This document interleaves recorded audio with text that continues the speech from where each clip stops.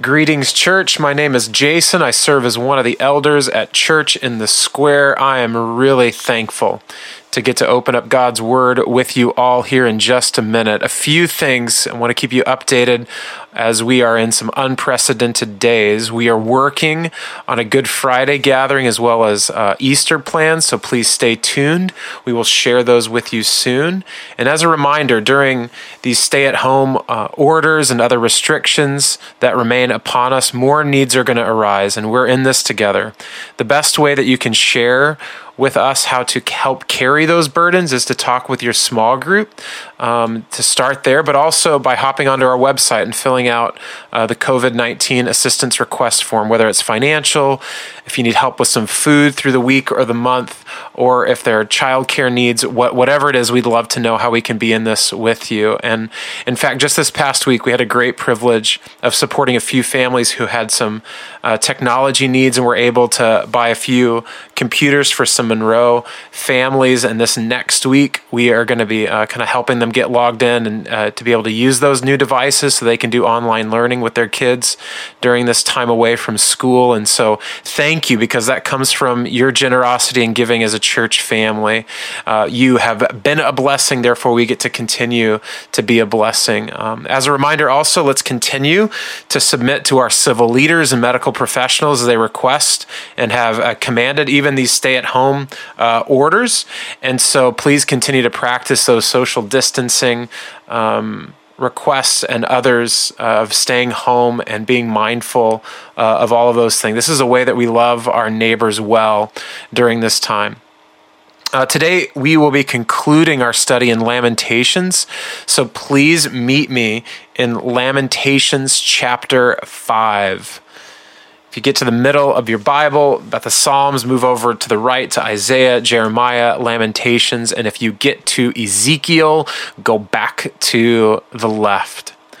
This book has been one long poetic battle, if you will, with consequence. Jerusalem has persisted in sin for generations, and now they're suffering the consequences of their sin. The first poem, if you can go back there in Lamentations 1, is one of observation in which the poet gives voice to the agony of the city. Then the narrator seems to become this advocate or teacher of the city, pleading with God in the second poem to relent and eventually calling the city to cry out in desperation to God. By the third poem, we hear a third voice, a third person is speaking. An individual known as a strong man is under siege underneath the wrath of God. And in the fourth poem, the primary speaker reemerges again as a distant narrator or observer. The advocacy is gone. The hope, albeit that was minimal in chapter 3, is now dissipated. The passion is snuffed out.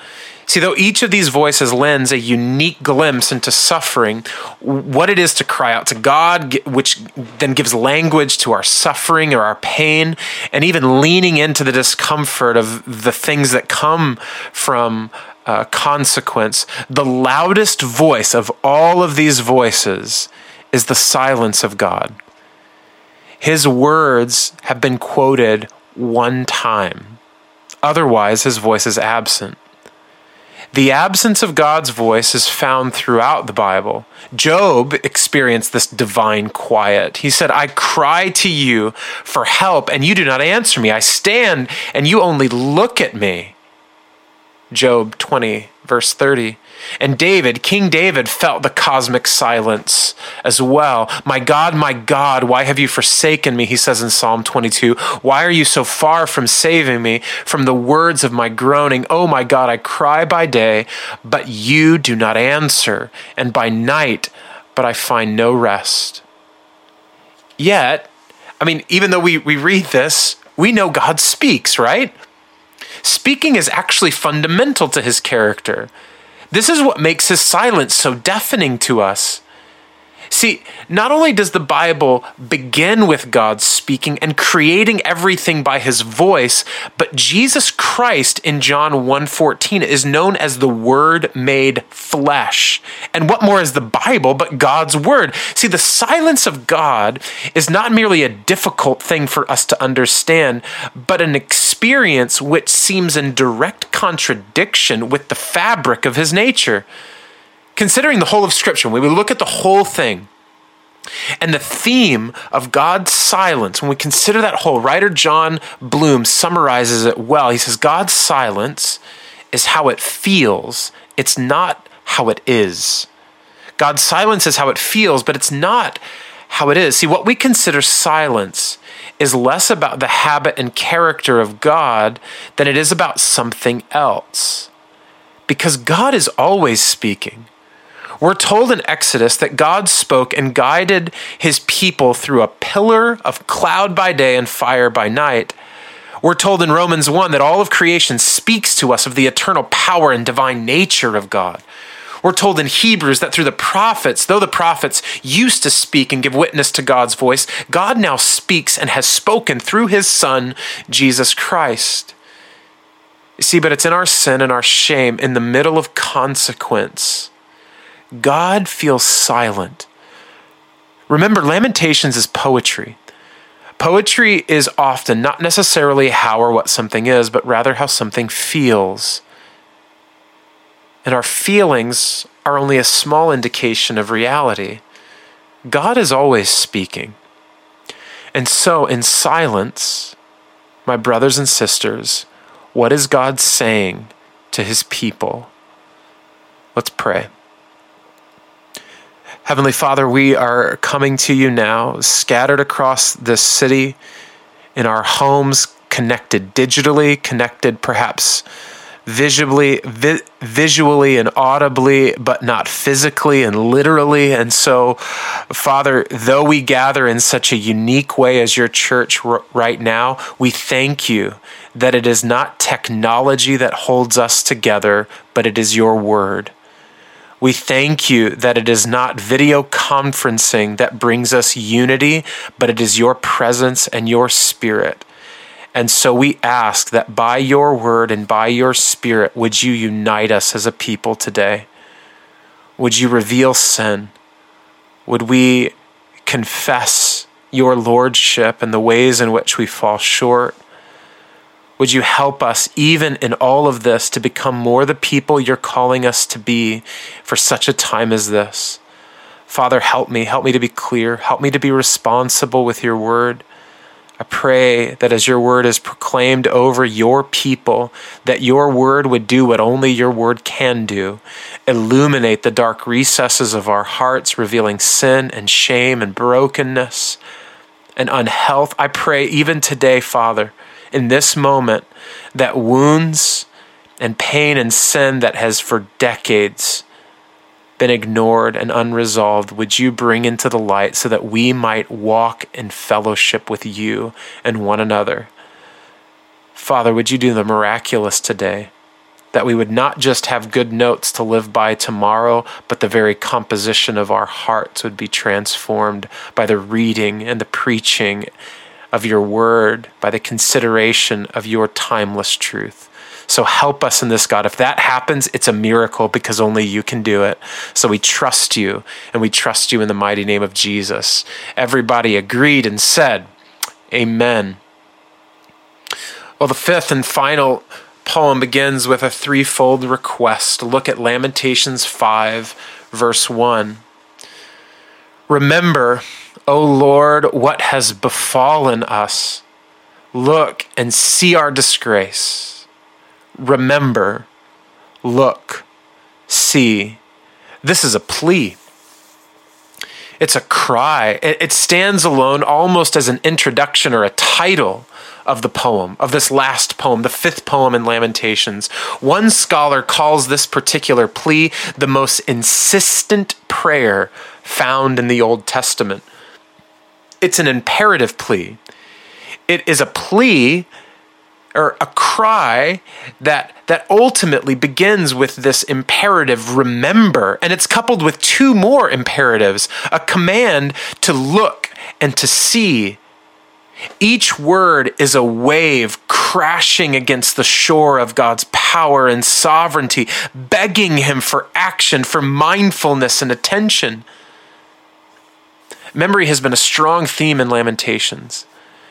Both God's and the people's recollections and memories have been discussed. Lamentations 1 and Lamentations 2 and 3. The city's request at the outset of the first poem is not that God would stop forgetting, though, as if some bit of information or knowledge is lost on him that the people want him to bring back to mind. After all, he caused all these circumstances to come about. He knows what's going on. He knows everything. Rather, the command then to remember is a request that he would have an understanding of the implications, the pain of their situation, their circumstance, and then that he would do something to change their circumstance. You see, in the Bible, remembering, particularly asking God to remember, is not just about knowing, but about doing. It's not just to know, it's to do. That's what the psalmists were asking in Psalm 74 and 89. First, in 74, remember your congregation, the psalmist pleads, which you have purchased of old.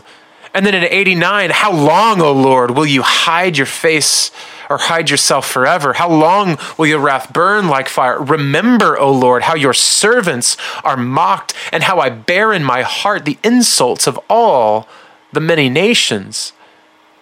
Similarly, these are not questions about God's memory. They are not pleads for God to recall bits of facts and knowledge of his people. This is a call for his compassion and action. To remember is not just to know, but to do. See, God remembered Noah in Genesis 8 and brought him on dry land. God remembered Abraham in Genesis 19 and protected him. God remembered Rachel in Genesis 30 and gave her life in her womb. God remembered Hannah in 1 Samuel 1 and gave her son, the prophet Samuel. This is just to name a few places in the Bible where God remembers, but not just about information, not just acknowledging some bit of knowledge, but ultimately he is led to action through his remembrance.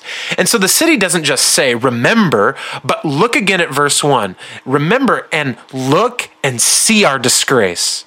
Remember moves to two more imperatives, look and see. To remember is not just to know, but to do. Action is requested, even demanded out of desperation. This is not the first time one of the poets or one of the speakers in Lamentations has requested this special kind of remembering that results in looking and seeing in action. Lamentations 1, verse 11, the poet pleads with God on behalf of the people. All her people groan as they search for bread. They trade their treasures for food to revive their strength. Look, O Lord, and see, for I am despised. In fact, when it doesn't seem that God will respond, the speaker actually begins to turn to the people around him. Is it nothing, verse 12 says, is it nothing to you, all you who pass by? Look and see if there's any sorrow like my sorrow, which has brought upon me, which the Lord inflicted on the day of his fierce anger. See, when the city doesn't get the attention of God, the city settles for the attention of anyone who will pay her attention. There's something about being seen, isn't there? There's something about the city requesting simply to be known, to be seen, to be looked at in her disgrace that is deeply human. A simple research project a couple of years ago was done by researchers Amir Kamenika and Drazen Prelek. They gave 3 groups the same task. When those tasks were completed, their work was reviewed right in front of them. Can you imagine that? The grading happening right before your very eyes. Anyway, the experimenters visually acknowledged the first group. In other words, they looked at them in the eye as they were grading their work or reviewing their work. The second group was reviewed, but no eye contact was made. The third group was not only ignored, but their work was shredded right in front of them. They found Very little difference the researchers did between the second two groups, the second and the third, group. But the acknowledged group went on to accomplish over a third more work than the other two groups. What the researchers concluded, and perhaps what is intuitive to us, being seen is transformative. Being seen instills worth and encouragement and motivation. It makes us feel human. We may know this now more than ever through stay-at-home orders. We may feel or literally be completely unseen. In fact, save for a perhaps quick exercise or glance at a neighbor, you may feel completely invisible right now. I can't tell you how lifted my family and I were when just today, going for a walk, we made eye contact with another member of our church and just got to wave, of course, from exactly 6 feet away. Nevertheless, there was something about that visible contact. This has a deep effect on us. Surely we understand from a simply physical consideration what the city means as they cry out to God. But notice it's deeper still. It's not just a physical sight. What specifically the city is asking for when they ask to be looked at or seen, they ask God to look, to see, to remember her disgrace. In chapter 1, it was that she was despised and in immense sorrow.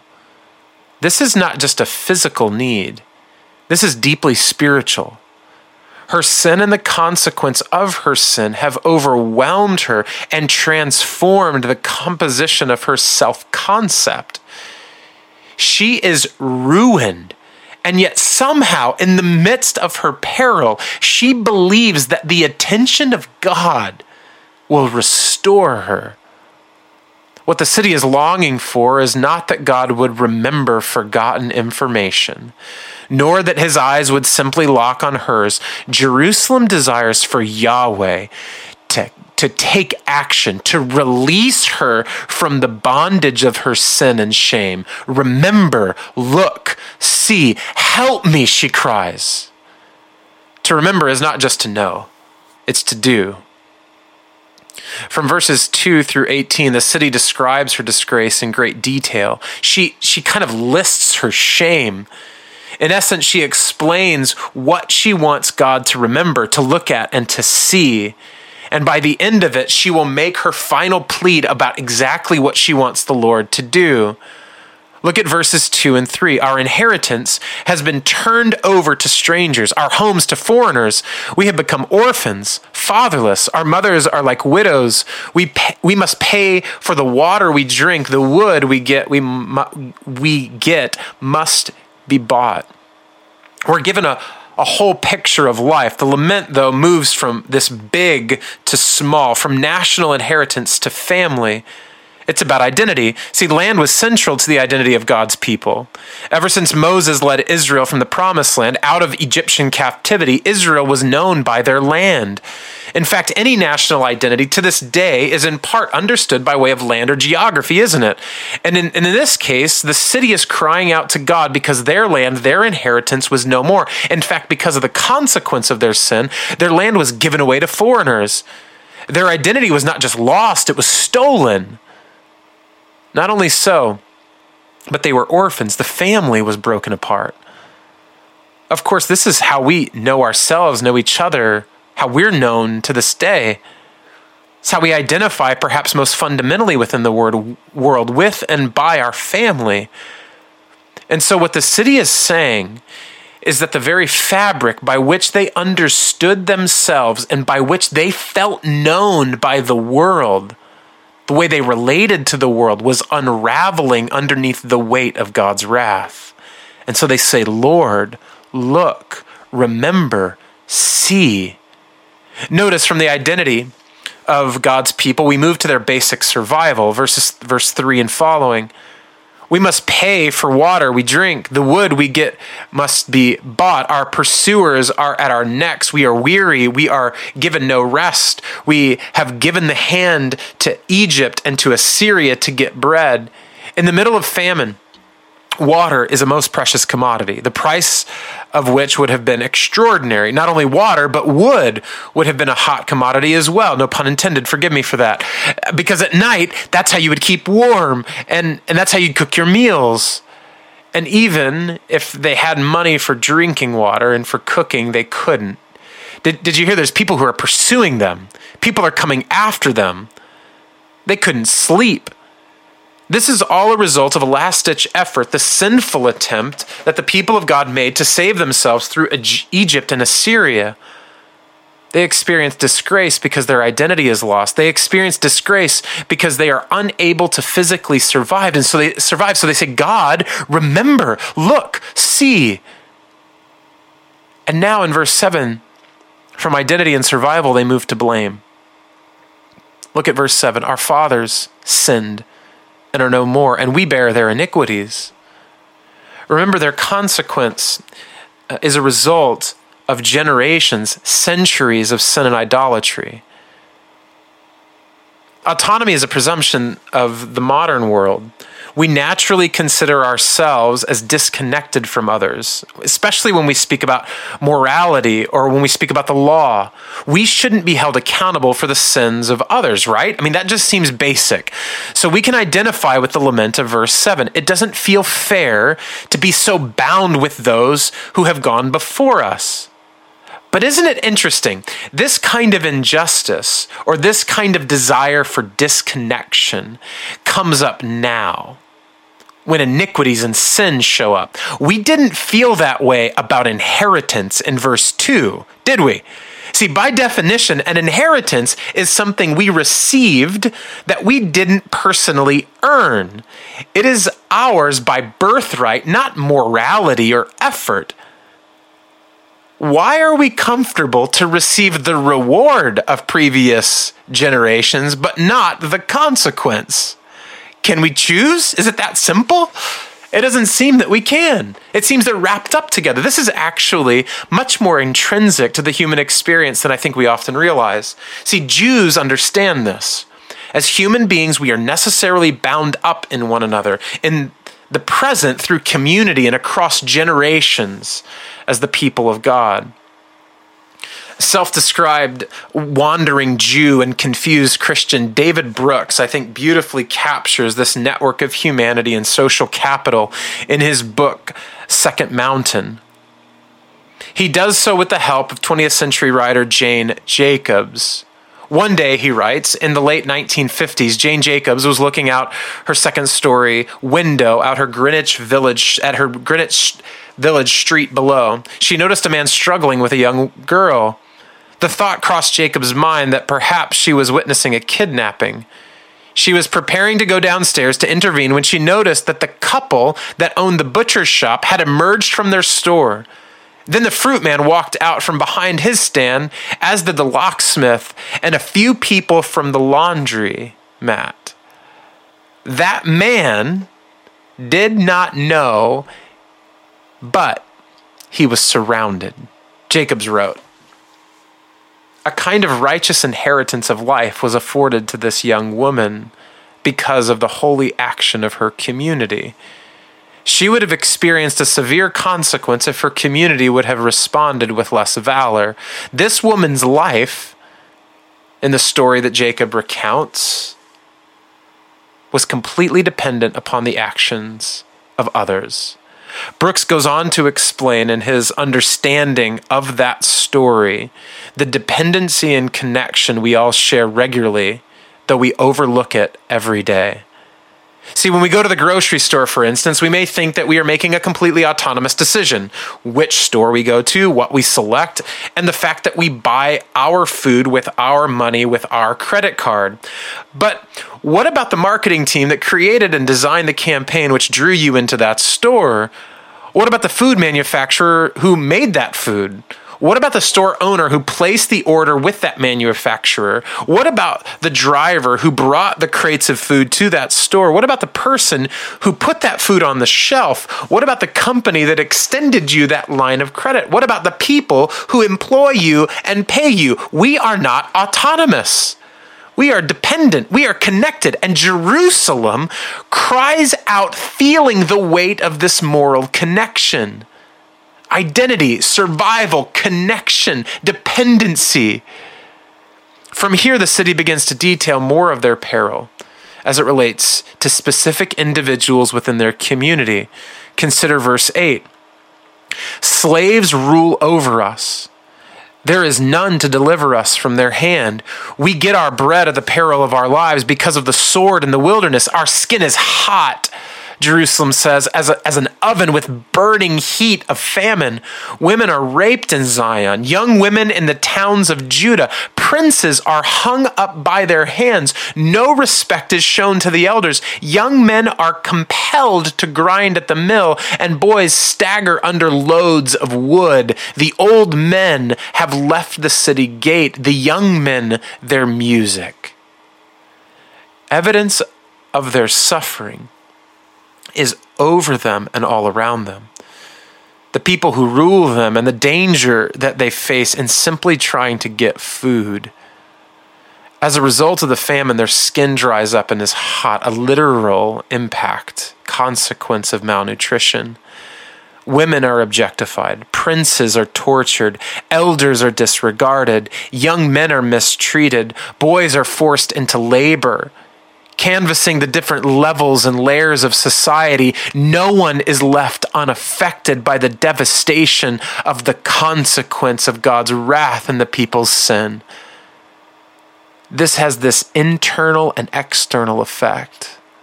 And so they cry out, God, remember, look, see us. To remember is not simply to recall information and knowledge, but to do something. Verse 15, the joy of our hearts has ceased. Our dancing has turned to mourning. The crown has fallen from our head. Woe to us, for we have sinned. For this our heart has become sick. For these things our eyes have grown dim. From Mount Zion, which lies desolate, jackals prowl over it. Joy is lost. Dancing stops. Prestige is no more. Hearts are sick. Eyes are blind. The city is ruined and animals run all over it. God, remember, look at us, see us. What's left? What's left in the middle of lament is merely God's silence. He still feels quiet. Have you ever thought about all that God has seen? Think about it. Through the years and generations and eons, he has literally seen it all. God's eternal experience, if you will, has a great deal to say about his silence and calm temperament. It reminds me of the time when I was a boy. I was climbing up a chain link fence, and at the top of the fence, they failed to bend over the pointed tops, which they're supposed to do by the law of all that is good and righteous. They left those things pointed up, and I slipped at the top and caught my left hand and almost lost my pinky finger. This happened after a Little League game. We were on that particular property, and so they took me to what we called the snack shack. And I remember hysterically screaming, bleeding everywhere. And they called my mom. They told me she was on the way. And as I waited for my mom, I sort of prepared my expectations for her. But I prepared for my mother's demeanor and response based on my own demeanor and response. We all do this, I think. See, I was freaking out, so I was waiting for her to be freaking out. I was scared, so I thought she'd be scared. I thought I might die, so I thought she might be worried that I might die. And when my mom got to me, she was calm. I saw her walking up from the parking lot towards me, and she was walking. When she got to me, she smiled and I think said something like, "It's going to be okay," or something dumb like that. Just kidding, Mom. Like, I'm sure it was loving. But it was like, "It's going to be okay. It's fine. Don't worry about it."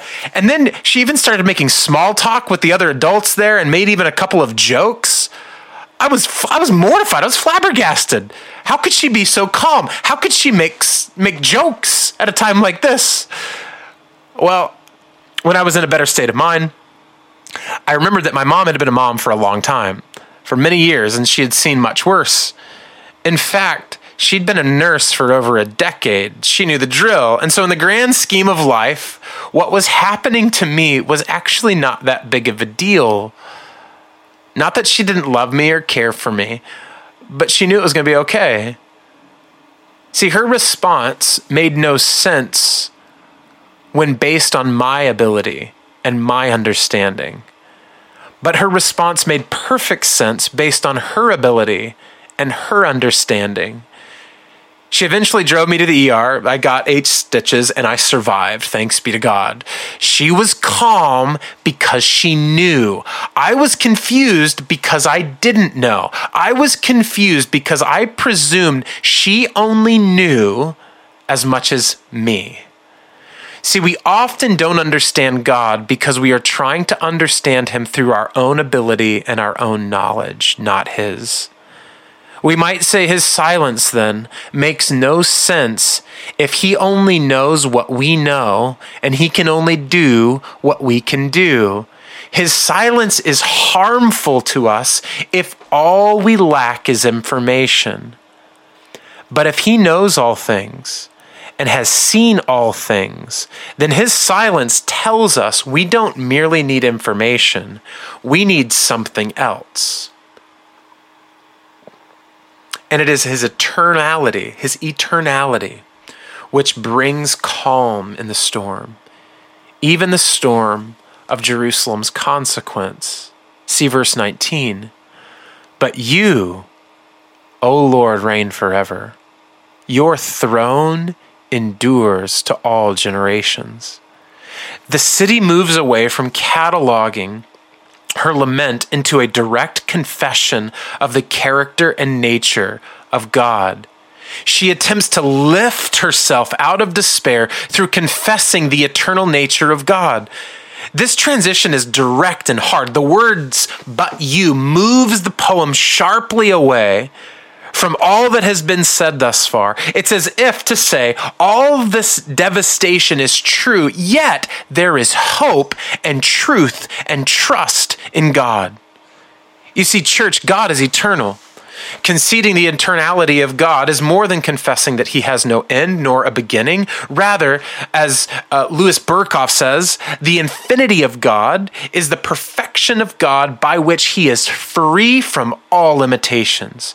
And so he does not just always exist, but he is unbound by time. He does not grow old or weary or tired. He is outside of time. He is not outside in that he is emotionally unaffected or disconnected with what takes place within time. In fact, by his grace, he enters into and interacts with us in time. That he is outside of time is that he sees past, present, and future with equal clarity and focus. As another theologian says, God somehow stands above time and is able to see it all as present in his consciousness. God is eternal. But notice verse 19, God is not just eternal, but God eternally reigns and his throne endures to all generations. God eternally reigns. Specifically, the poet, the city, speaks of the eternal kingship and lordship of God. God has not just merely existed for all of time, nor will he merely exist for all of time, but he reigns over it all. He is in control. He is forever powerful. He is sovereign. Are you hearing me, church? Is this getting through to you? He's not merely just there. He's in charge. So even though Jerusalem was supposed to be his earthly habitation, God's throne endures well beyond their demise. And what does a king do? He provides for his people. He goes to war for his people. He protects his people. He judges his people. So, for the city to come underneath the reign of God is for them to submit to his provision, justice, protection, his will, his way, his timing, and his righteousness. God eternally reigns. See, the nature of God, his character, is always vital context for his action or inaction, his words or his silence. Understanding what God does or doesn't do requires knowing God. The people are familiar with Yahweh through generations of covenant with him. So the city may question God's anger and his unrelenting wrath, but they are assured by his eternal character, his sovereignty and all-sufficiency, his eternality. See, verse 19 shifts the mood of the poem from pure lament to a prayer crying out to God. As one commentator notes, their faith remains evident in the face of overwhelming pressure to discard it. They don't get rid of their faith because God is there and they know him and they're in relationship with him. Don't miss this. It's Jerusalem who remembers something about God as they wait for God to remember them. Jerusalem remembers something about God, even as they cry out to God to remember them. Perhaps this is the point. Remembering is more than recalling information. To remember is not just to know, but to do. All of this may be true, and all of this I believe is true. However, this is a poem. Stylistically, a poem is not about theological application. In large measure, it's about communicating emotion. This is a lament. And the emotional experience of God's people is one of isolation, of distance, of desolation, of disregard, of feeling forsaken. Verse 20. Why do you forget us forever? Why do you forsake us for so many days? See, immediately after this worshipful theological acknowledgement of God's forever rule, there's still lament. There's still emotion. There's still sorrow. There's still sadness. See, we may know who God is. We understand cognitively his character and nature. We can open up his word and see his manifest beauty through his word. But we still feel sad, don't we? We still feel isolated. We still feel forgotten. By this point, the city is not just blaming their ancestors. Look again at verse 16. For we have sinned. They know that they've sinned. They know that they're guilty. They know that they're receiving what they deserve. They, as in much of Lamentations, are very aware that what they are experiencing is a result of their behavior, not just God's. This is consequence for their sin. They are guilty, but they're still crying out. They're crying out, but they do not disagree. They're pleading with God, even commanding God to remember them and have mercy.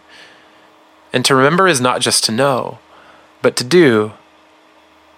This is a familiar feeling in the Bible. Remember again, King David, he lamented in kind in Psalm 22, my God, why have you forsaken me? Why are you so far from saving me from the words of my groaning? Oh my God, I cry by day, but you do not answer, and by night, but I find no rest. David was guilty, yet he asked for mercy. David gets silence too, just like Jerusalem in Lamentations. He says, you do not answer. Interestingly, in this whole Psalm of David, as we look at the entirety of it, like in Lamentations 5, as soon as David laments to God about his silence and wonders why he has been forsaken and begs him to remember him, he calls upon the eternal nature of God. He calls upon the God who reigns forever. See, in silence, there is something powerful about remembering that God is eternal and that God reigns. And it may not work right away. And by work, I mean we may not see something turn and change and transform in us. And yet in the middle of our sorrow and sadness, we are to cling to God. Over and over and over again, we cry out to our soul to wait. We cry out to God to save. We cry out to God to remember. There is power in recalling his character and quality when we ask for him to remember us. Perhaps this is the point of his silence. He draws us in. Much like Jesus on Resurrection Sunday on the road to Emmaus. If you remember in Luke 24, he doesn't reveal his identity immediately. He's quite quiet about who he is, but he's there. He's present and he walks with them. He draws them out. He asks them questions. He identifies with their sorrow. He identifies with their pain. Jesus connected with his fellow sojourners. If he knows all things and has seen all things, then his silence tells us we don't merely need information from him. We need something else. In Psalm 22, God does not speak nor act. We can only assume and hope that he is listening. In Lamentations 5, God does not speak nor act. We can only assume and hope that he is listening. Yet as we turn the pages of Scripture and arrive in the New Testament, we do receive his response. His audible, boisterous, loud, bold response to his silence. Turn to Matthew 27.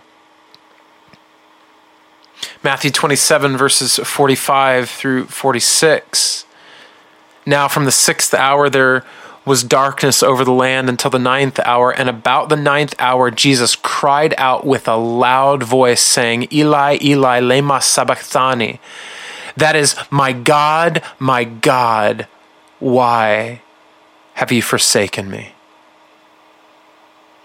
Jesus on the cross cries out and laments to his heavenly Father.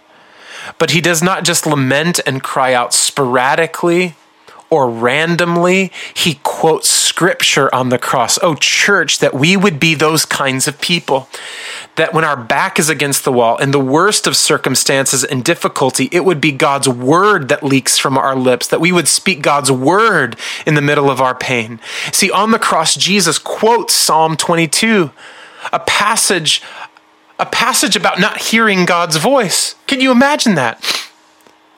And in Matthew 27, God doesn't speak nor act either. At least, not maybe how we would expect. Let's think about this. See, in crying out to God, yet not receiving an audible response, Jesus identifies with us. So he knows our pain. He knows the pain of the lamenting city. He knows the isolation. He knows the sorrow. He knows the weight of wrath. He knows the agony of facing death. And yet, as the Word made flesh, Jesus is the answer.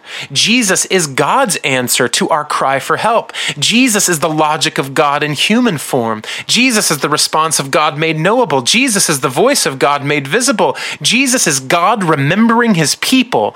Jesus does not just know us, he does something on our behalf. To remember is not just to know, but to do. And in Christ, then, God remembers his people because in Christ, we are fully known and fully loved. And this love was demonstrated in Christ's death and resurrection. So behold the wonder of Jesus Christ, eternal Lord who enters into time, invisible God who takes on flesh, Alpha and the Omega, the beginning and the end, who willingly dies, forever King who steps down from his throne, immortal God who becomes a man. Therefore, as God remembered Noah in Genesis 8:1 and brought him onto dry land, as God remembered Abram in Genesis 19 and protected him, as God remembered Rachel in Genesis 30 and gave life in her womb, as God remembered Hannah in 1 Samuel 1 and gave her son, the prophet Samuel, as God remembered the covenant in dozens of passages throughout Scripture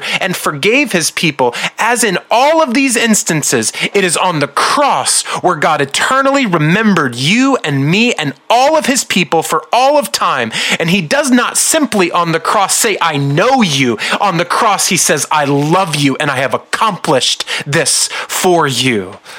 To To remember, church, is not just to know, but to do. Behold the wonder of Jesus Christ. He is the beginning. He is the end. He is the King of Kings. He is the Lord of Lords. He is the Prince of Peace. He is the one who has eternally spoken to us by his death and resurrection. This is why, reconsidering John Bloom's words from earlier, this is why the silence of God is always and only a feeling, not a reality. God has spoken through his Son forever. We know this because of Hebrews chapter 1. God spoke to our fathers by the prophets, but in these last days he has spoken to us by his Son. God is speaking right now through Christ as he rules and reigns from this very second as God and man from the right hand of his heavenly Father.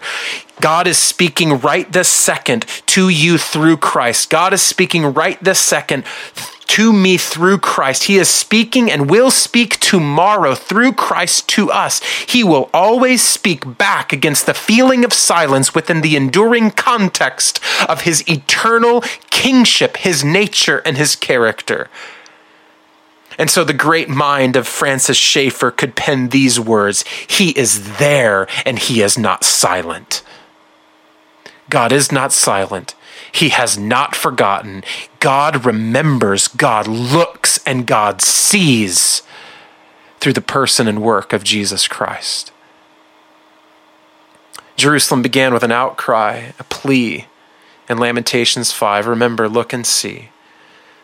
Through most of the poem, she cataloged the ways she felt neglected and forgotten and disgraced. She ends with one last plea, summarizing all of this. We can imagine her whole heart leaping from the last words of this book of poetry.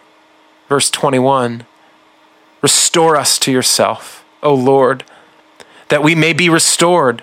Renew our days as of old, unless you have utterly rejected us and you remain exceedingly angry with us.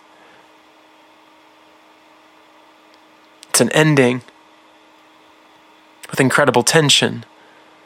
See, the guiding message, or really the angst of this lament, has been one of remembrance. Lord, remember, look and see our disgrace. And to remember is not just about knowing something, but about doing something. We finally see the specific request now for action. They want God to remember them in that they want God to restore and renew them. We called this series, this teaching from Lamentations, the entire series, Renew Our Days, because I think that's the basic and steady plea of the entire book. But the request for renewal is woven together with the request for restoration. We might say for their days to be renewed, they must first be restored. After all, the effect of sin is a fracturing of the covenant. Notice the city first asks to be restored directly to Yahweh. This is key. The greatest sorrow in all sorrows of Lamentations, and of all sorrows and every sin that we commit even to this day, the greatest sorrow is the loss of intimacy and relationship with God. That's what we learn in the feeling of God's silence. Sin steals from our union with him, our fellowship through the covenant. It is a betrayal of the vows of faithfulness, and they are wounds that hijack our joy of relationship with God. See, when we feel God's silence, we are feeling a direct consequence of our sin, distance from him. Therefore, the request must be to ask for restoration and forgiveness because he is the offended party. We must be restored before we can be renewed. The gospel, the good news, my brothers and sisters, is that Jesus Christ has restored us to God. In Christ, we are fully remembered. We are looked at completely by God. We are known completely. We are seen completely by God. But it's not just that he knows us. See, in being seen by God, we become deeply connected and deeply dependent people who are loved by him.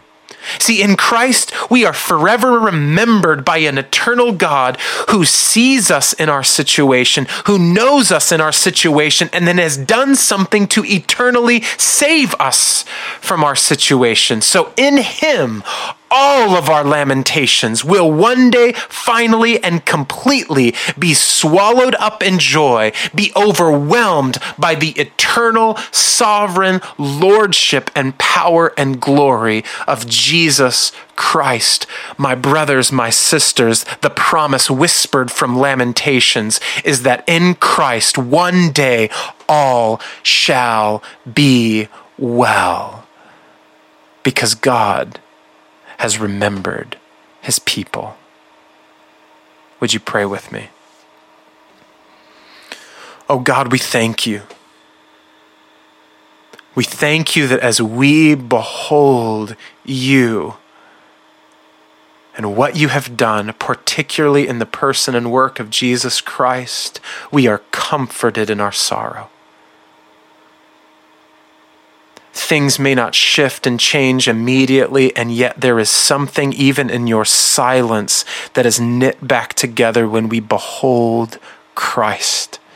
We have not been forgotten. We have not been left. We have not been overlooked. We are seen. We are remembered.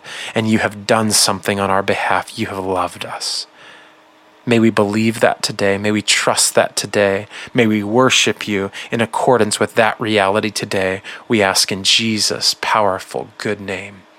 Amen.